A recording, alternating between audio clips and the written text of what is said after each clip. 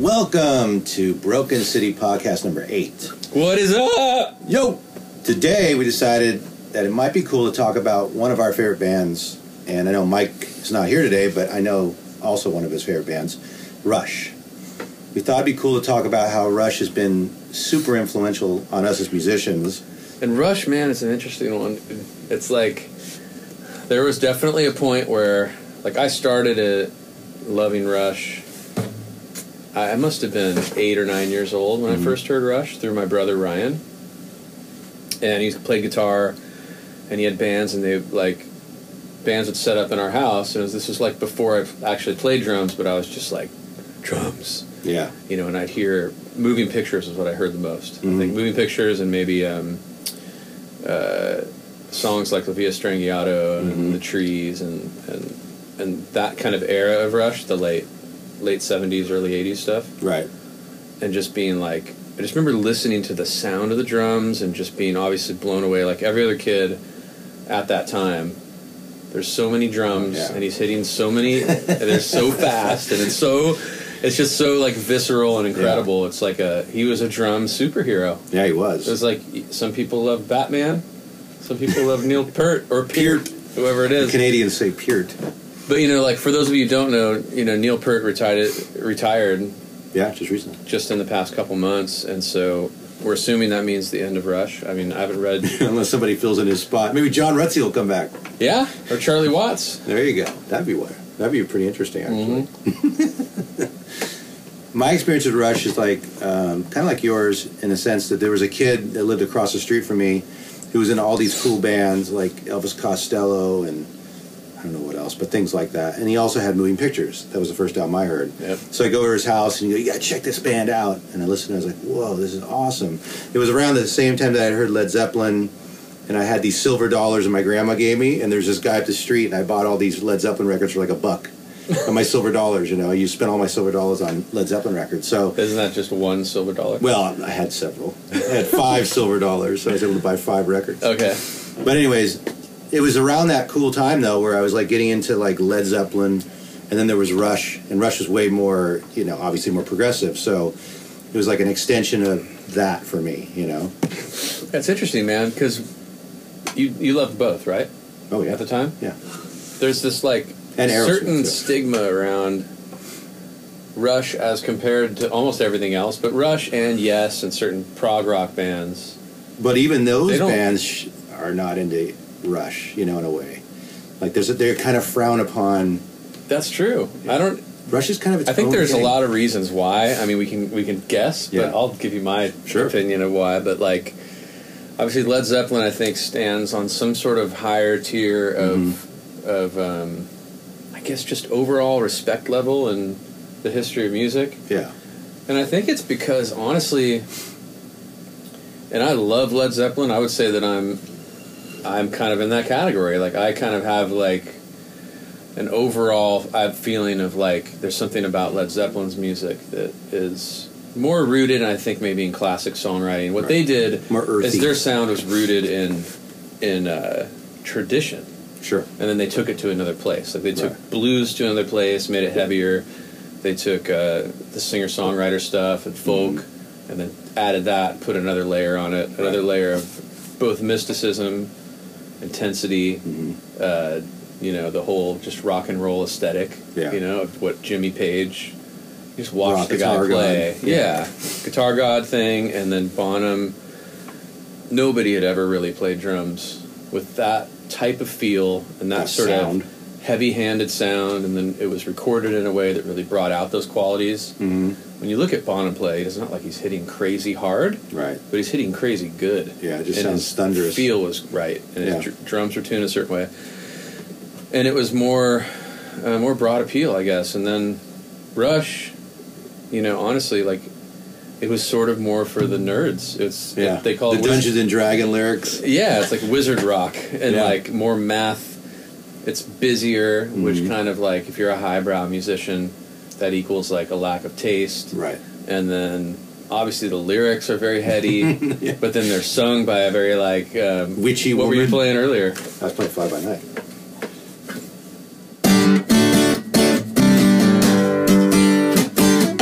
Yeah.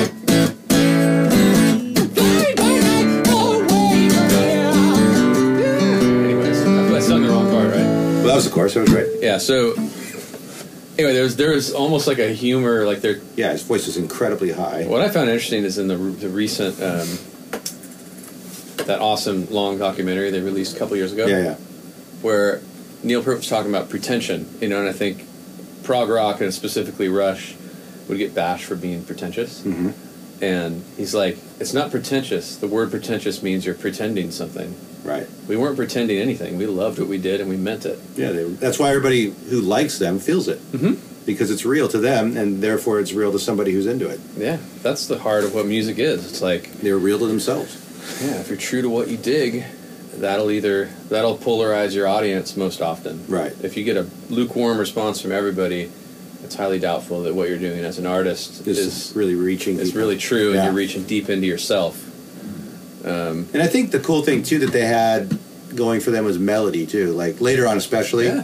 But they were good melody writers, so they always had songs that you could remember for the most part. I mean, there's obviously even their epic songs are like things. There's pieces you could remember, like the riffs and They just had a knack for melodic writing, which a lot of bands don't have. A lot of prog bands are void of that. So like King Crimson, later on were melodic, but early on it was like, I'm not saying they didn't have melody, but it was definitely a harder music to grasp. Mm-hmm. You had to definitely be into that kind of darker, diminished sounding music. Yeah, harmonically they were like more dense place. Where Rush was definitely more like a good cross-pollination between like a band like King Crimson and Yes, where they had sunny music, but they also had a lot of improv.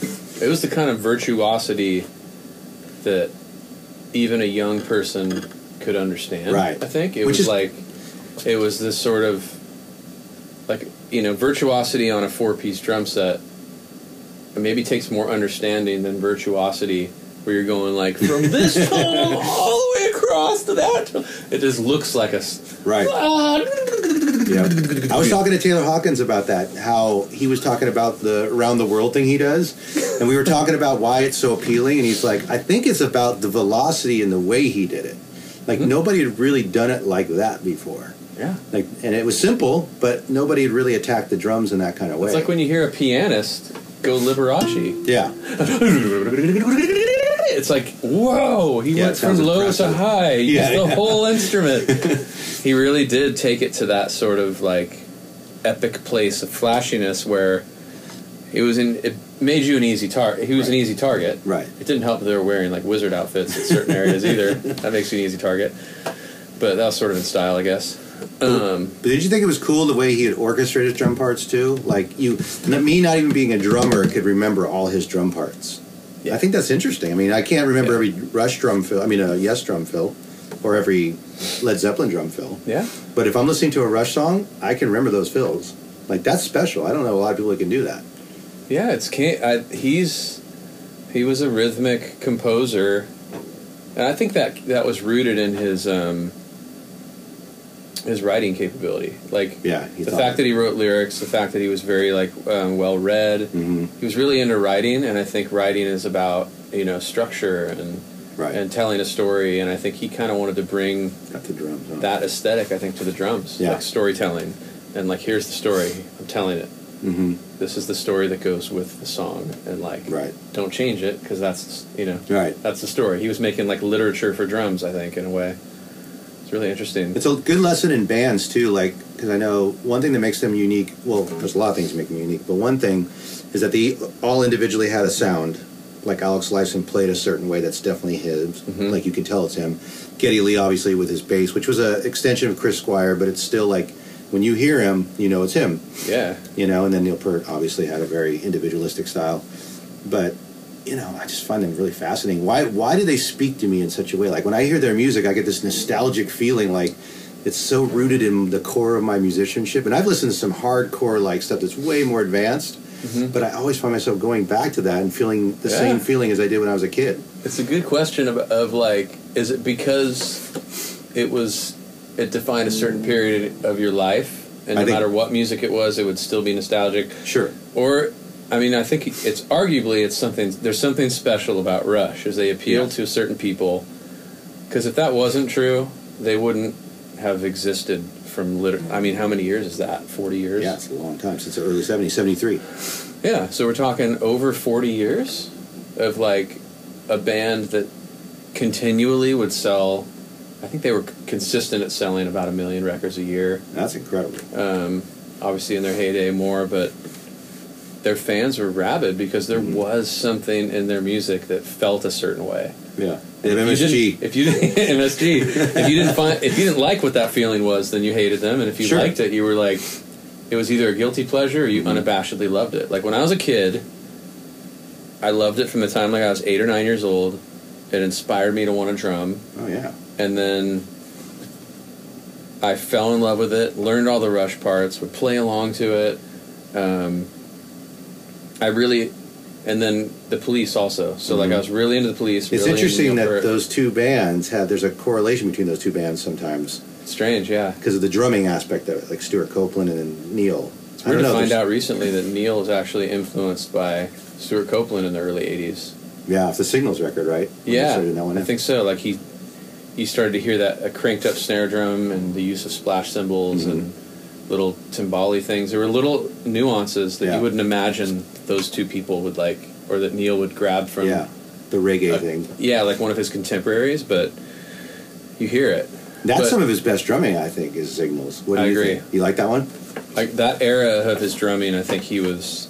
It was amazing. There was a quality to his touch that like there was so much intensity in the way he like he hit the drum with a certain kind of power, and every hit meant something. And it wasn't quite there earlier, but that period of like I would probably say late 70s up to the middle 80s, or even further on, that remained. But I think the recording quality wasn't the same. They fell into the overly digital, right, and thinner sounding recordings of the 80s, so it didn't translate as much as it does when you listen to like Signals, Moving Pictures, Permanent Waves. Yeah, those albums sound great.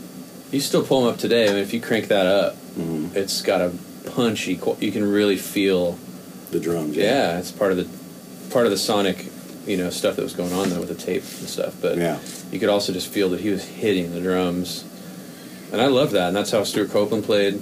But I think what I was getting at is just that, like, when I was 15, 16 years old, I still loved Rush, and then I discovered Vinnie Colaiuta and Dave Weckl, and my eyes were opened, and then I started to see, like, what you could say was, like, missing from Rush, or, like, and then I got really into Sting, and sort of, like, it's funny, because I still, like... taste kind of grew up a little bit. It grew up a little bit, but it also, like, those were natural progressions. Sure. It is still emotional music that's about great playing, but that has a real heavy intellectual component. Like, I always loved music that made me feel, but always gave me something to think about. Right, yeah. I think philosophical end of it, yeah. Yeah, and Sting was kind of a natural jumping off point because he was a great lyricist. But he was making more what you might say timeless, mature music, and a little less progressive and playfully, I don't know, circus-like or something. Yeah, but it's funny because I think one of the I wanted to say this earlier, but one of the things about the melodic thing with Rush, and then also the way the lyrics play against the melodies, I think you get a weird result when lyrics are written kind of, and then melodies are written from the lyrics. Yes. It's very difficult. You hear this in James Taylor sometimes. You hear it in Joni Mitchell sometimes. You definitely heard it in, like, the second Alanis Morissette record. There's certain artists you hear where you're like, there's something about it, you just go, they wrote the lyrics first. Right. It's almost like they're like, the lyrics are steering the melodies, and words tend to land in clunky places, and you can sort of... And I think some of that would happen with Rush, where you hear, like, a strange phrase or a word that didn't necessarily sing well, but they just did it anyway. Yeah. And you'd be like, that tasted a little funny. Yeah. Well, it's, like, funny because Elton John did that too. Like, he would take the lyrics and write a song around it. His stuff felt less like that. And then, I mean, there's like a lineage of people that do that. Like the songwriter with the lyricist and the melody guy. It's an interesting way of writing, and it definitely has a different feel to it. You can totally make it work, and it can be invisible, I think. I don't think it's a hard and fast rule by any means. Like, but with them, I know what you mean. There's, like, a way they had to figure out how to make this philosophical word stuff happen. Yeah. to music. Like, how are we going to make this work, you know? And obviously Geddy was feeling it because he's the guy selling it. Yeah. He's the guy singing it and feeling it, so obviously he felt it. I'd be very curious to see how certain songs are written compared to others, like, because there are certain songs that really feel inevitable, and like the words roll off the tongue, and there's a I guess a consistency or a real sort of alignment. Was that later in their career though? Because they might have got better. I think so. I think, Losing It is an example. Yeah, I was thinking the same thing. You were? Yeah. It's like very emotional sounding. And dude, the song that Geddy Lee wrote by himself. Which one's that? Oh gosh, I'm gonna find it. You know, you wrote something by himself. Yeah, talk amongst yourselves. Well, I can say also, while you're looking that up, the first song I learned on guitar when I was 12 years old was Xanadu. Can you believe that? Dude. The first lick Can I you learned. play it? I learned that lick first on guitar, and then I learned the chords. I don't remember the chords, actually, but they were all those open Alex Lifeson voicings, you know. And that was the cool thing about him as a guitar player, too, is he had that open voicing thing. Like this chord especially. It's so Rush. It's the first song of Hemispheres. I mean, it's the first chord of Hemispheres. Oh, yeah. That's what I like about them. It's like they all have such identifiable things about them. Yeah. And Alex Lifeson's lead guitar playing kind of evolved from being sort of Jimmy Page-ish to like more legato and even kind of new wavy with his sound. Had a lot of chorus and a lot of tremolo bar, whammy bar stuff. But I don't know, man. There's just something about that band that like it was very highly influential for me as a musician, and it was a great launching pad. It like got me interested in other things that I would have probably not been into because of their progressive music, you know. Yeah. Like Jeff Beck, Wired, and records like that, and then Alan Holdsworth, and I think it was a great for both of us. I think it was a great launching pad just in terms of art. I agree, and then it like. I think what was weird about it is that you kind of feel like you mature past Rush, and then you come back to it with a new appreciation for what it is. Like, I think I matured past it because I think, you know, my peer group or whatever, when I started getting into like songwriting and also like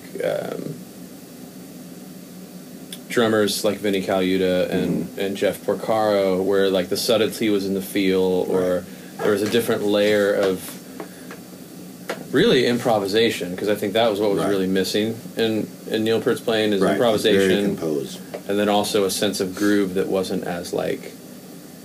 I realized later that Neil Peart's drumming actually moved a lot in a very organic way, but the feeling that he gave was of authority. Right. So like I can recall a moment when, you know, I went through a period of like 4 or 5 years where I just went nuts practicing to a click track. So I was like, I got to get my time together, and I just drove myself nuts. And then I went back and I realized that, you know, a lot of those Rush recordings weren't recorded to a click. And when I'd play to them, I'd find myself going like, oh my gosh, did I just rush or drag? But it was Neil's time kind of floating and stuff, and I didn't realize that was happening until later. And I'd be like, oh, I always felt like that part was weird, but I always blame myself. Sure. Must be me. Because my time wasn't great, you know? His time was definitely better than mine, but it was a strange... Yeah, I wonder when he started playing the click tracks.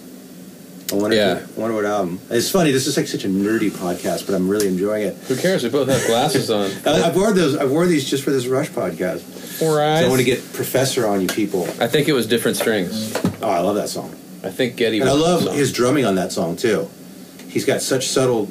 This is so nerdy, I love it. He's got such subtle drumming. So subtle. Like the way he goes... That kind of stuff is so, like, awesome when he puts it in there. Yeah. And Alex Lifeson's guitar solo is really good in that. I just love the vibe of that song. You know? Yeah, they have some like song great moments songs throughout their career, you know. But it's, you know, one thing that's kind of lacking in today's music, not to sound old, but, you know, because I do listen to a lot of modern music and I do enjoy it, but... Gramps, come on, give me Come on, Gramps! But the thing I do miss is, like, the idea of 3 people getting together in a garage and forging a sound and then making history. You know what I'm saying? That sounds really overstating something, but it's true, though. I mean, those 3 guys got together, played in garages, you know, and ended up making a sound that ended up selling millions of records and changing a lot of people's lives, including ours, you know. If it wasn't for them, we wouldn't be playing the way we play, you know. And, like, what's happening nowadays is I don't see probably the issue with that is that kids probably don't see, maybe in the hardcore scene, like those what do you call that, the Warped Tour scene, you still have those kind of bands. Mm-hmm. And music's evolved, obviously. We're not playing the same old kind of rock music, so it's like I said, it's old man talk, because it's not, I mean, it's but I just, do miss that, the individuality. Historic context, because like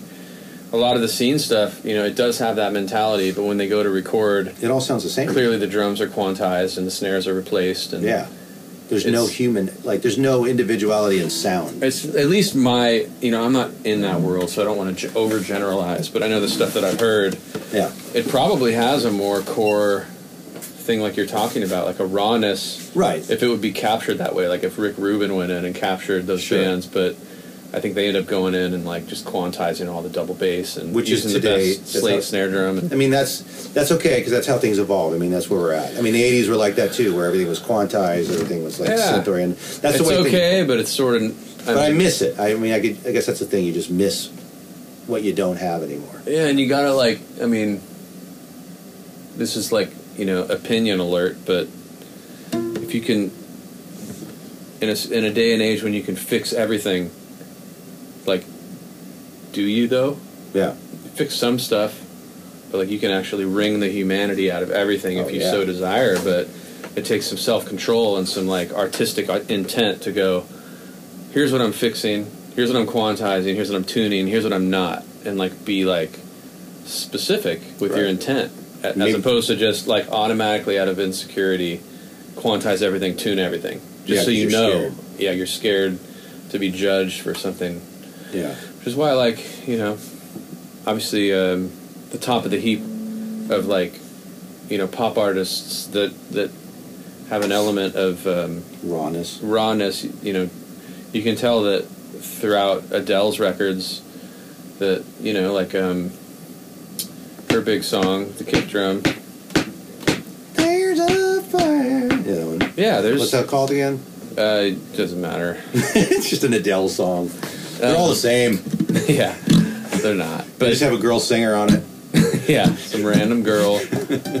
But the point is that not all those notes are perfectly in tune, or you can hear that she starts and then pulls up to the pitch. Yeah, there's a style thing. There's a thing. They're using pitch as like a emotional element in the music. Yeah. Isn't that kind of weird that pitch becomes now a thing? Like, we're not going to auto-tune because that's like a little bit different. It's weird how it goes around and like this. Yeah. It's at first it's all about robot vocals, and it's like, to be different, we're going to not tune this, and that's going to be cool. T-Pain. Yeah. I guess that's how things evolve. They have to they have to reach that wall where it's like it's been too much, and then they have to kind of, what do they do next?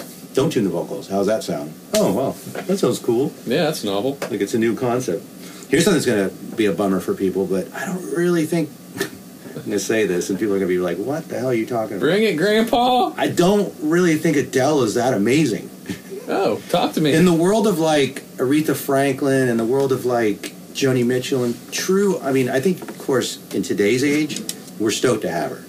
Because in today's age, there's not a lot of people like her, so in that regard, I give her all the respect in the world. And so are you taking something she's definitely talented. Away from Adele, or are you just kind of saying that, like... I think we overemphasize her value in some ways, because we're just all starving for something that's a little bit more real.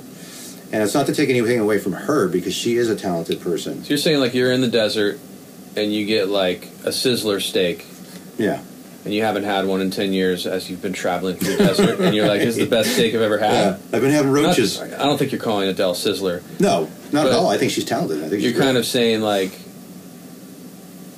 if she was around during Aretha's age, would she be... Yeah, would she still be considered what she is right now? I don't think she would, and I think she would be... People would think she's awesome. I don't think anybody would say she sucks, because she certainly doesn't suck, and she's talented, and she writes great songs. None of that... It has something to do with actually her as an artist, because I think her as an artist is great.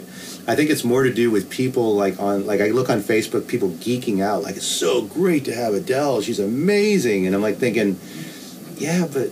Is it really that amazing? It's really not her fault or her... It's not. It has nothing to do with her, actually, funnily enough. It's more not about what society. She lacks or even what she excels at. I think her on her own, this is my opinion now, I'm not trying to change yours, but... No, I mean, I felt bad for saying it. No, it's it's like because I like her. It's good to just kind of think it through because I think mainly it's just that like she now represents something. Sure, it's like there's only room for one of those. Yeah, she's a so movement. like everybody who comes up who's a great singer writing organically honest songs is like the next Adele. You can't just be like another other artist who sings great, who writes solid timeless songs. Sure, you're now in that camp of Adele. Yeah, it's almost like we got one of those. Cool, we're done. Everybody else is a second best. Yeah, like a way like.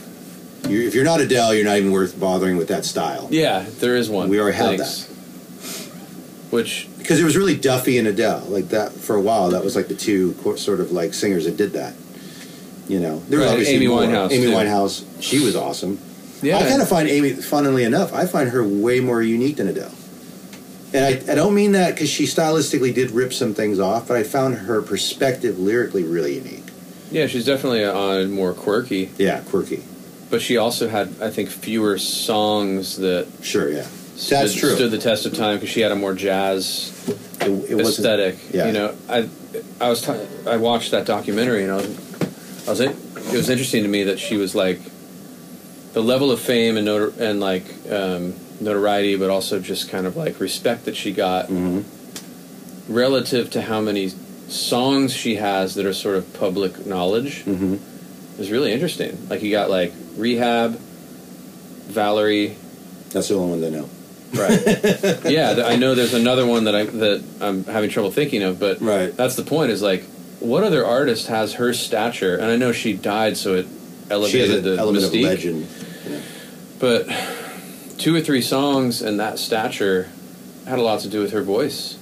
Yeah, and her energy, her whole weird. Yeah, her whole. But thing. she was really drugged out. That was like watching that documentary. It was kind of sad. It was like you're like watching a car crash because here's this girl that wanted to be a success, became a success, and then was disappointed by success, and therefore became an alcoholic, a drug user. Yeah, it's kind of a sad tale, and it happens to a lot of people that are trying to fill that hole of whatever it is they're looking for. You know, obviously she's looking for love and acceptance from her dad and her mom. I don't know about her mom so much, definitely the dad.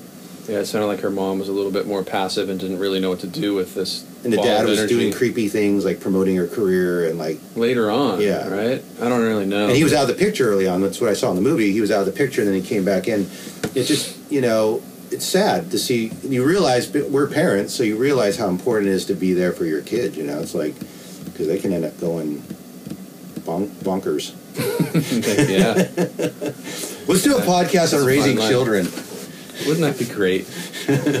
Y'all have kids, right? But, like to put a cap on the Adele thing, I like Adele. I like her records. I like her songs and everything. I just don't put the same importance on her as some people probably do, but that's in a way, like what's behind the concept of what Adele represents is that we're like, and I've heard this talked about before, but it's almost like the middle class of artists is disappearing. Sure. And now all you have is like, not all you have, but there's a real trend towards like a ton of like semi-unknown or thriving indie artists that have small fan bases kind of all over the internet. Then you have these few stars, most of which started their journey before the internet really took over. You know, because I think... Yeah, Adele was before that. Yeah, it was like you have Timberlake, Bieber, Adele, these handful of like... Even Bruno Mars was before the whole... Rihanna, Bruno Mars was right at the tail end of when... I think those days of taking an artist with a lot of talent and launching them from nothing to like that type of status... It's hard. It doesn't seem to be happening as much. I think or not in the same way. Anyway. Yeah, it's like I think they're all trying to figure out. We've worked with a lot of them, like we've done a couple. We had some recordings last year with new artists, like Hudson Thames is one, and then who else? Yeah, Irusi and Hey Violet. Obviously, people that we work with, Irusi and Sonny, and then Hey Violet, and Colton Dixon, who launched. He had the American Idol machine, which really I think was a benefit to him. Yeah, but he's also a true artist in the sense that he knows exactly who he is. He never. He's an interesting one because when we first met him, he definitely knew he had an identity. And I think that's really important for young artists. It's like he knew who he was. And the people were coming up to him right when he got kicked off or when he didn't make it, and people are offering him all kinds of deals, stuff, pop deals and Christian deals, and he took the Christian deal because he's like, that's who I am. And I'm sure the other ones are more lucrative. Yeah, I mean, thankfully he had that American Idol fan base, and it really helped because the first record sold much better because of it, I think. Yeah, and he really, I mean, there was nothing really out that was selling that much that had that rock aesthetic. Yeah. We were able to make music with him. I know. It's that we could not have made in any other context. It's true. Yeah. It was fun. That was a really fun record to make because, like you said, there was a couple records that were like that. The first Cherry Bomb record that we worked on. Yeah, totally. Was like us getting to be artists with the band, which, I know out there in the world everybody thinks that, Cherry Bomb wrote their own songs or Justin Bieber write their own songs, but, it's not true. I mean, the artists have a perspective, but the producers are kind of a part of the band. Yeah, and it's not hidden. I mean, it's people know. They go on co-writes and we get together and help. It's like, that's what producers do. And yeah. But those two records were fun because, especially Cherry Bomb, we got to live out our sort of like rock and roll fantasy. It was fun to sort of help be one of many mentors in that whole, those girls had a great, and still do have a great team of people around them that have helped them grow because they're truly talented. Yeah, now they're Hate Violet and they're amazing. They're great performers live and they've grown a lot. Yep. So, wow, we went from Rush to Hate Violet. Everything from Rush to Hate Violet. To Adele to the disappearing middle class. Well, you can't talk about Rush for a whole podcast. That would just be too geeky. Heck yes, you can. Do we have any questions today, or are we just kind of... Let's see, I only put out the... floating in the ether. The Hey asked some questions, like literally minutes before we went on, so let me check. So what's your favorite... What's your favorite Rush album? That's a good question. I love that question. I have one of my favorite Rush albums. I have two. One is Hemispheres, because that album has a special place in my teenage heart. Yeah.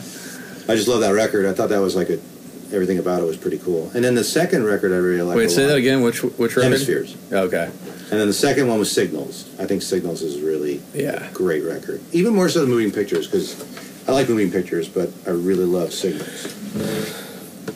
And it's funny, what was that one record I used to, with my friend Evan Stone, we would listen to this one, it's the red cover.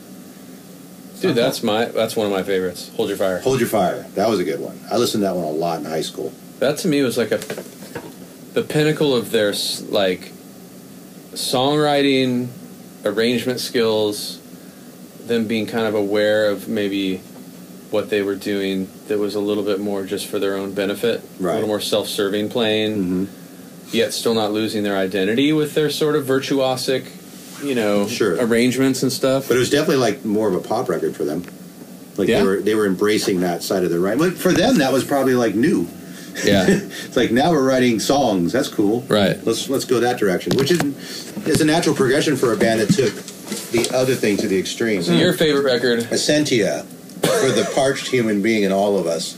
That's what the cleanest water in the planet. I got one too. Straight from the rivers of Peru. Very tasty. Yeah, Signals and Hemispheres, and I also like the one you just said, Hold Your Fire. So what about you? I would say... Isn't that delicious Peruvian water? I would say not Roll the Bones. Yeah. So you're going to pick one that you don't like first. Yeah, I don't think anybody's favorite was Roll the Bones. I was still around, though. Was there a rap in that song? I was trying to like it. Yeah, there was. That's the bad stuff. I would say my favorite Rush record is... I would say it is Hold Your Fire. I like that one. It has Time Stand Still on it, right? Yep. Time Stand Still. Amy Mann's on that track? Yeah. Amy Dude. I would say that, like, Moving Pictures has a special place in my heart because that record was, like... The first one. My little buddy that was by my side as I was learning to be a drummer. Sure, yeah. And, Oh, wow, you gotta do that one. I'd probably say Moving Pictures and Signals and then Hold Your Fire. Yeah, that's good. Pretty close to yours. And then Permanent Waves. Wait, not Permanent Waves. I love Permanent Waves, though, too. There's great stuff on that. But I was thinking of the record right before Hold Your Fire. Power Windows? Power Windows. Yeah. There's a song on there called Middletown Dreams. Mm-hmm. that I think is one of their best songs. I have to hear that one. I don't know that. That's like kind of when I sort of checked out a little bit from Rush. Well, like, I think, right yeah, that Grace was Under like when they Pressure. you started to feel like they were like betraying you a little bit. I'll never forget when I bought Grace Under Pressure, and I was like, All their hair was I was cut. way into Rush, and I was into Van Halen and Rush and all these really rock and roll bands, you know. And so then I I go to the record store, and the Rush album came out, and I'm like, I can't wait to get this. I get it, and they look like freaking new wave dorks. I'm like, what the hell just happened to my band? And so then I go, this has got to be breaking against your head. I'm like, so I was upset and jarred by the album cover by itself, and so I take it home and I put it on the turntable, and I'm like, oh my gosh, synthesizers everywhere. Like I was used to synths, but they had taken this to a whole new level. Yeah. I just remember being devastated by that record. Like, and all my friends are like, a lot of my friends, some of my friends are older, so they're like, I told you Rush is lame, dude. and I'm playing the new Rush album. They to use them, it against you. And they're like, now my friends think I'm a dork because I like this band. It's like I had everything against me at that moment. Wow. But I've grown to like that album, actually. I think it's pretty cool. But when I first got it, it was definitely I'm sure a lot of guys that were into Rush had that same experience. Like, what just happened? Yeah, so that had Distant Early Warning, After yeah. Image, Red Sector A, The Enemy Within, The Body Electric, Kid Very Gloves, Red 70 wave. Lenses, Between the Wheels. It is interesting to look, though, that All about nuclear war. most of those songs, did that come out during the Cold War? 84? Yeah, that's like during the Reagan era. None of those songs really, like, are considered amongst the Rush. The only one is Red Sector A. That's a great. Play just the intro of that. It probably won't play the intro because it'll probably play some random. Oh, yeah. Let's see what iTunes gives us. Hopefully See they here. give us the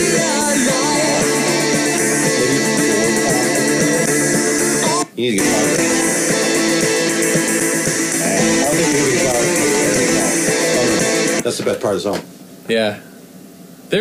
Rush is still in there. I just think They changed their During style, that which period. is totally cool, but I guess I they was were on. pissed. They were on that slow progression towards.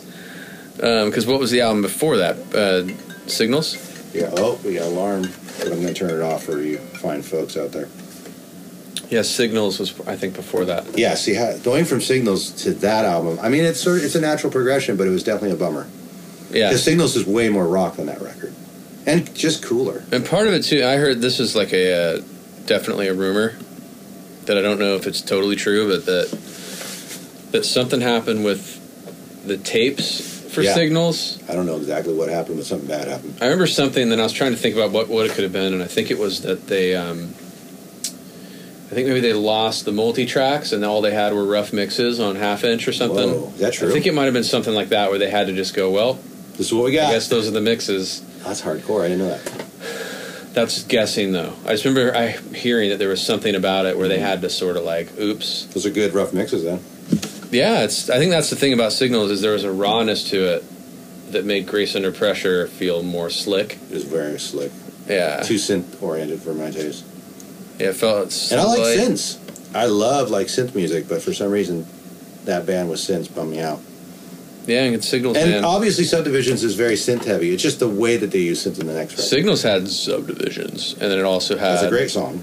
The Weapon, Digital Man, All Chemistry, great and it songs. had Losing It. And a Countdown. All great songs. It's a winning album. Winning. Do we have questions? Let's see. If not, I can make up my own questions. That's true. We can question each other. This was a fun podcast. I like talking about Rush. Yeah, man. I think Rush is great. And we have to leave room for Mike to interject his Rushisms. Yeah, it's true. Yeah, no questions yet. No questions. We can That's give fine. people enough time. That's fine. And We'll enjoy or- the questions when we get them. Yeah. And, this has been a fun experience. I love doing these podcasts because it's cool because you delve into things that you normally maybe not even think about. And you go off into different, like especially educational stuff, like some stuff we were talking about a couple podcasts ago about, Yeah. I don't know, scales and whatever the hell we were talking about. You know what's interesting midget about... mud wrestling. Yeah, that's my number one hobby. What was my joke earlier today? Oh, man. There were so many that, that I would have to edit for the podcast. We'll just edit the midget mud wrestling right now. I think that one of the This things will be about... my legacy, our legacy, Adam. Our kids are going to watch these one day. And they're going Yeah. to say, those guys were a bunch of dipsticks. Yeah, they won't have time. They'll be too busy on doing something else. They'll be playing the internet. Playing the internet. Playing the internet. They will be inside the internet. Yeah. Flying through the wires while their body lays in a pool of weird liquid. Green gel. Yeah. It's not slime, but it's different. Virtual reality. I got a question. This is way off topic of music because music's boring, so let's talk about something different real quick. Yeah, I hate music. To end our podcast, I think it'd be funny. You and I have a thing about Mike Tyson. Yeah, we do. This would actually be a good... People that watch this, if you're a boxing fan, I think... Here, I'm like the rabble-rouser, man. You're a rabble-rouser. My thing about Adele, bumming people out. This is going to bum people out again. Mike Tyson. I think he was overrated. And I'll give you my reasons why, and then you can expand on your reasons why you think he's not overrated. All right. Okay. I will tell you what I think is great about him.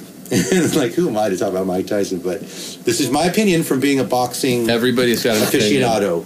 I love boxing. And especially boxing even from the 60s up until like current day. I think the Klitschko guys suck. But Mike Tyson, yeah, boring, just like boring stuff. Anyways, Mike Tyson was exciting. He went in there and he just tried to kill you. Uh-huh. And he'd throw big hooks and he was fast, Yeah. really explosive. But he fought bums. And look at his record. Bone Crusher Smith. Who the hell is Bone Crusher Smith, dude? Like, when has that guy ever been something that you want to talk about? I don't even remember who that That's is. the guy I think he might have beat him. Oh, no, Trevor Burbrick. Okay, there's another name. That's the guy he beat. No, the guy he beat for the title was Michael Spinks. That's not a bum, right? He wasn't amazing. He was okay. Okay. He was okay. He beat Larry Holmes when Larry Holmes was ancient. All right. Larry Holmes was, if you ever watch old fights of Larry Holmes, he was awesome. He had an amazing left jab. He had a great right hand. Okay. So, who did he fight that was like amazing? Let's find out. Let me think about this for a second. Okay, I know. Razor Ruddock. Razor Ruddock still had a lot of holes in his style. Like, he was still kind of a weird fighter, had an amazing uppercut, but he was also sort of like clunky. Right. He always looking for the one punch. Yeah. Which was an uppercut. Tyson beat him, and that was probably... So you're saying that the era... Sorry, go ahead. It's the era. I guess the he's a era product of the didn't era. have anybody else? Yeah, so let's go back. There was no Ali in his era, and that's why? Yeah, if you go back to the 70s, you have Muhammad Ali fighting Ken Norton, and losing, and winning. Ken Norton was a great fighter. Muhammad Ali fought George Foreman, beat George Foreman. George Foreman is an amazing, like, athlete, destroyer kind of fighter. He fought Sonny Liston, who was one of the hardest punchers in the history of the sport. He fought Joe Frazier 3 times, who obviously is an amazing fighter. It's like, when you look at that, and you're like, wow, that guy, he fought the best of the best. And he lost, and he won, but he's like a legend. Like, and also the way he held himself as a human being.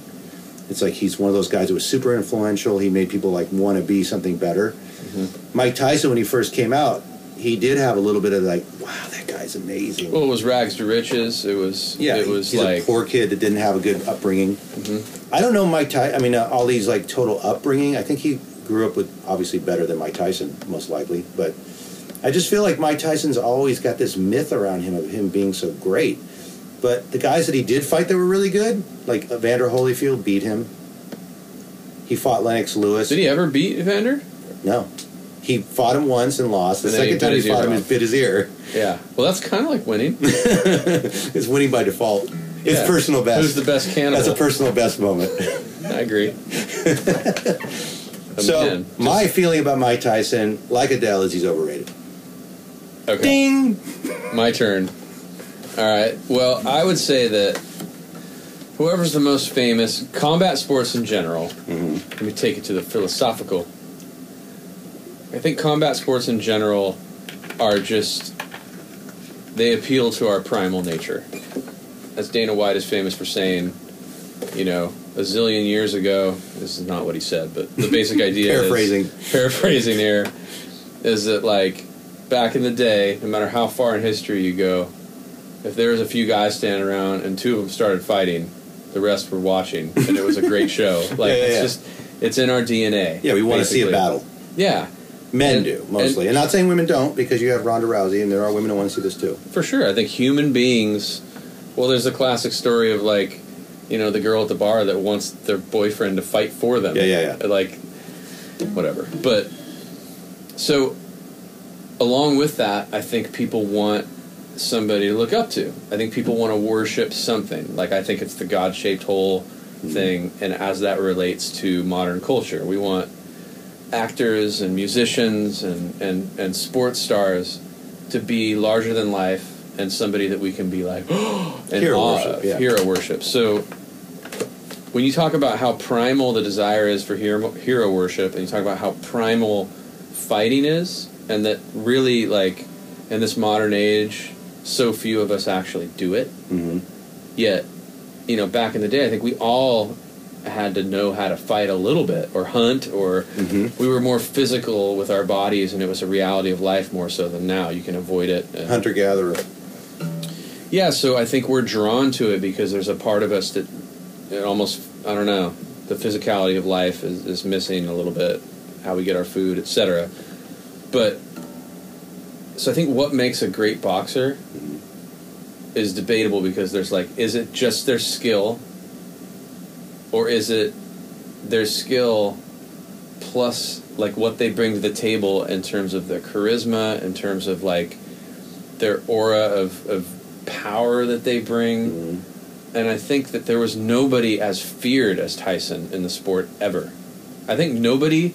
Well, George Foreman was pretty feared. But I don't think when George Foreman walked into the ring, I don't think there was an aura like there was with Tyson, man. Remember that? Remember watching Tyson with that just like freaking gray, weird, like old sweatshirt thing that he'd wear? He didn't like walk in all flashy. But he also fought bums, guys that like weren't on that level. But that's not the point. It was so weird to look at a guy with a weird mousy voice that knocked people's heads off. I'm gonna kick your butt. Yeah, and then he'd get in there and it was just like, oh my gosh, Mike Tyson is fighting. Whoa! Yeah, it was exciting. He brought excitement back to boxing. He did not suck, man. Like, no, he didn't suck. You watch... Anybody in that level is obviously really good. Yeah, and you watch those training videos of him and how, like, dedicated... This is pre-prison Mike Tyson. Yeah, I mean, when he was Customato, he was a fierce, fast, destructive fighter. And his head movement and his, it's kind of a bummer that he didn't fight people of that caliber, because I think he would have done really well, if not beat them. Yeah, because he would... I mean, he might have... Like, okay, you do the classic thing that... They've actually computer generated. He wouldn't be Tyson versus Ali. He wouldn't be. So I think he would lose. Maybe lose to Ali. He said but that. Dude, he was so fast that maybe he could get a lucky shot in. I think that wouldn't hurt Ali though. Ali had such a good chin that he would have taken it, and that would have taken all the fight out of Tyson. It's all conjecture. I know. They'll never see it happen. All I know is fun to talk about though. Ali had the power to knock out Tyson. Tyson had the power to knock out Ali. Guys at that level could knock each other out. And you're saying basically that Tyson couldn't find his chin because Ali was too elusive. The only time Ali never got knocked out, Tyson got knocked out several times. Right. So there's the proof right there. It's like he got hit by Sonny Liston. He got hit by the hardest puncher in heavyweight history, which is Ernie Shavers. And he got hit by George Foreman. But what are the measuring sticks for these you got to go statements? on. It's just facts. Go on boxing, websites and stuff. Ernie Shavers is considered. I don't believe that they're facts. The hardest hitter of all time. Based on what machine that measures it? Based on the fighters that fought him, probably. Yeah. He hit me harder than anybody ever hit a human being. But I would argue that even but why would it's more about accuracy than even power. He was accurate and he was powerful. I mean, but I just don't think he would have done anything against Ali that Ali couldn't handle. Power's weird too. And he would have to first of all, Ali would just get him at a distance, and then he'd come at Ali, and Ali would figure out. You know what it came down to at that situation? You know what this is, dude? This is who would win, Batman or Superman? Kind of. But I really do think Ali would have outsmarted him. And even Tyson said in an interview that they said, "Could you have beaten Mike Tyson?" And he said, "No." He goes, "Mike Tyson was too." He said, "Muhammad Ali." I don't know if he said this, but I'm guessing this is what he said, but something to the effect of like, Ali was. He said he was the master, and he bowed down to him, and he said he was really smart. Tyson's smart for saying that too. You know what I mean? Well, he's really not going to say I could beat. Well, he's a pretty arrogant guy. Maybe he would, but yeah, he's definitely he likes Muhammad Ali. He has a lot of respect for history. Yeah. He watched endless tapes. He liked George Foreman too. Yeah. Well, that's one thing I do respect about him, though, is that his quest for like knowledge and going back into the history books and like he was a well-studied fighter. The thing is, dude, he probably would have done the thing. It's a bummer for him that he wasn't around during a really fertile boxing time, because I think he would have done really well. Yeah. What he did in terms of 'Cause he was powerful. entertainment and power and like There was nothing like him at the time. there was nothing like. I think there's nothing. You could use like him now for sure. Jeez. There's never been anything like Tyson in terms of the cultural phenomenon that Tyson was in terms of like kind of what you want a fighter to be. Mm-hmm. Like I think Ali. I mean, right now our new Ali, I think, is Conor McGregor. Yeah. In the UFC, like He is very charismatic, very good, smart, super intelligent, super boastful. boastful, yet But also backs it up with real stuff, and he predicts his rounds. Yeah, That's the cockiest thing you can do, I think, as a fighter. Predict your round. you can't deny him now. Like he's And he wins, and he he's does proven. it. Yeah. Muhammad Ali would do it, and sometimes not. It wouldn't happen, and he would just brush it off. But So far, so good for Conor. He's at the beginning, really, but he's worked his way to the top and done it. And I like him a lot. I think he's fantastic. yeah, and it's not.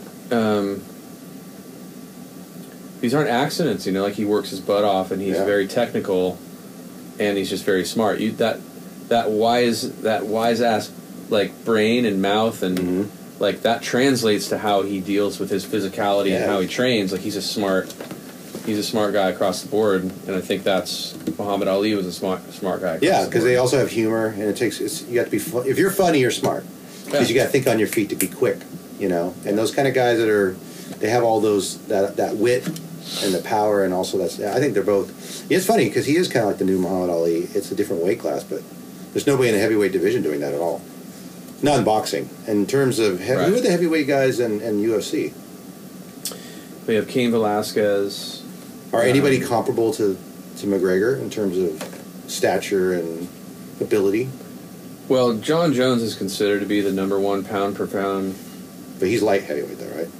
Yeah, he's light heavyweight. He's going to probably move up to heavyweight. And, he's made some not smart decisions. But he's a smart to party guy. like a rock star. He sure does. But he's a brilliant athlete. He's awesome. He'll get it together. I think a lot of people go through he's probably got a lot of money, a lot of fame. That's probably intoxicating for people. Yeah, I would say that John Jones just might be the best. The Bieber of UFC. Not quite to that degree, but he's definitely a guy who his fame got a little bit of hold of him. Yeah, went to his head a bit. And then for a second there, it slightly it damaged the respect he had a little bit in terms of just a person. Are so he never lost respect as a fighter, but I think it was like people want, just like I was saying earlier, people want their fighters to be. They either want to totally hate the fighter or they want to totally love him. Yeah. But if you're like a real human being, you're making mistakes. Watch out.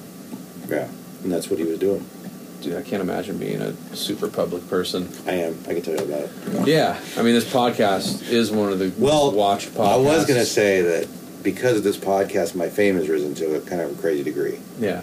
So just watch out, people. I might be in a Ferrari somewhere. I mean, there are literally dozens of views. Yeah, I mean, what do you do with that kind of adoration? Yeah, I mean, we have to have a podcast on our adoration, how that's affecting us. It's hard, man. I walk down the street, and nobody knows who you are, and nobody knows who I am. Yeah, it's it hurts more than anything. Yeah, that's hard. Well, today was awesome. I actually really had a good time talking about Rush and Adele and boxing. I think that's cool, man. It's they all have a correlation somehow. The roads meet somehow. They do. I mean, especially those two sports and music. They cut to the core of who we are as people, and what it takes to be successful is the discipline that it takes to be that's the thing, a great artist, and the discipline it takes to be a great fighter. Yep. And the core parts of our humanity that they get in touch with. Mano y mano. Yep. The discipline thing you said, it hits it right on the head. If you're going to be anything in the music business, you have to have discipline. And I think as an artist, you're a fighter, but you're fighting against kind of yourself in order to have that discipline and to be vulnerable. Mm-hmm. The hardest thing in the world is to fight against the desire to be careful and to protect yourself and your feelings and for sure not be vulnerable. Very vulnerable. Yeah. Maybe that's a good note to end on. What do I know? Well, number 8 was awesome. Looking forward to number 9. We're actually going to do it in a couple days, but you won't see it until Mike will be back. We don't know if we'll get Mike's thoughts on Rush in time, but maybe he can give us his thoughts on the podcast number 9. Yeah. Number 9. Maybe we'll talk about the Beatles next. Yeah. We don't want to lose too many viewers. We won't get into a rant of... I don't think anybody's ever just talked about the Beatles. No, nobody really gets into the Beatles, man. They don't understand them. They're indie. They're so weird. They're such an indie kind of niche band. Indie niche band. I do know, we won't mention any names, but there was somebody that didn't know any Beatles songs that we worked with, and I felt old. Because I'm no master of the Beatles by any means. I know a lot of Beatles. But I just felt sad for them. But to never have heard of the Beatles is... It's sad. It's like not knowing who Beethoven or Miles Davis is. Yeah, I just want to talk to their parents and see if they were locked under the stairs. Where was your kid? You listen to Sandy Patty all day? What were you doing? I got a weird reference for you. Sandy Patty, dude. On that note, I'm going to play Fly By Night. Oh, wait, we got a jam. Yeah. Maybe you play something, I'll just jam to you. All right. With my Alex Lifeson-like licks.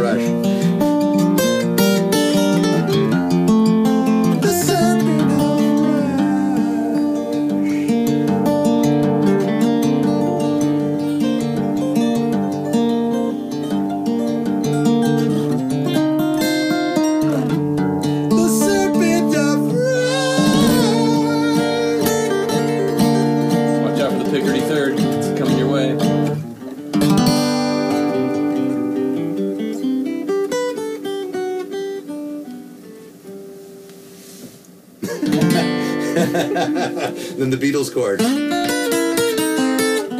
Wow, blues chord, I mean. All right, to the next one. Good evening and good night. I love you guys like I love cake.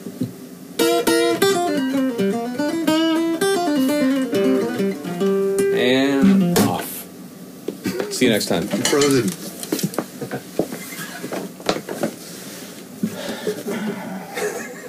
That's going in.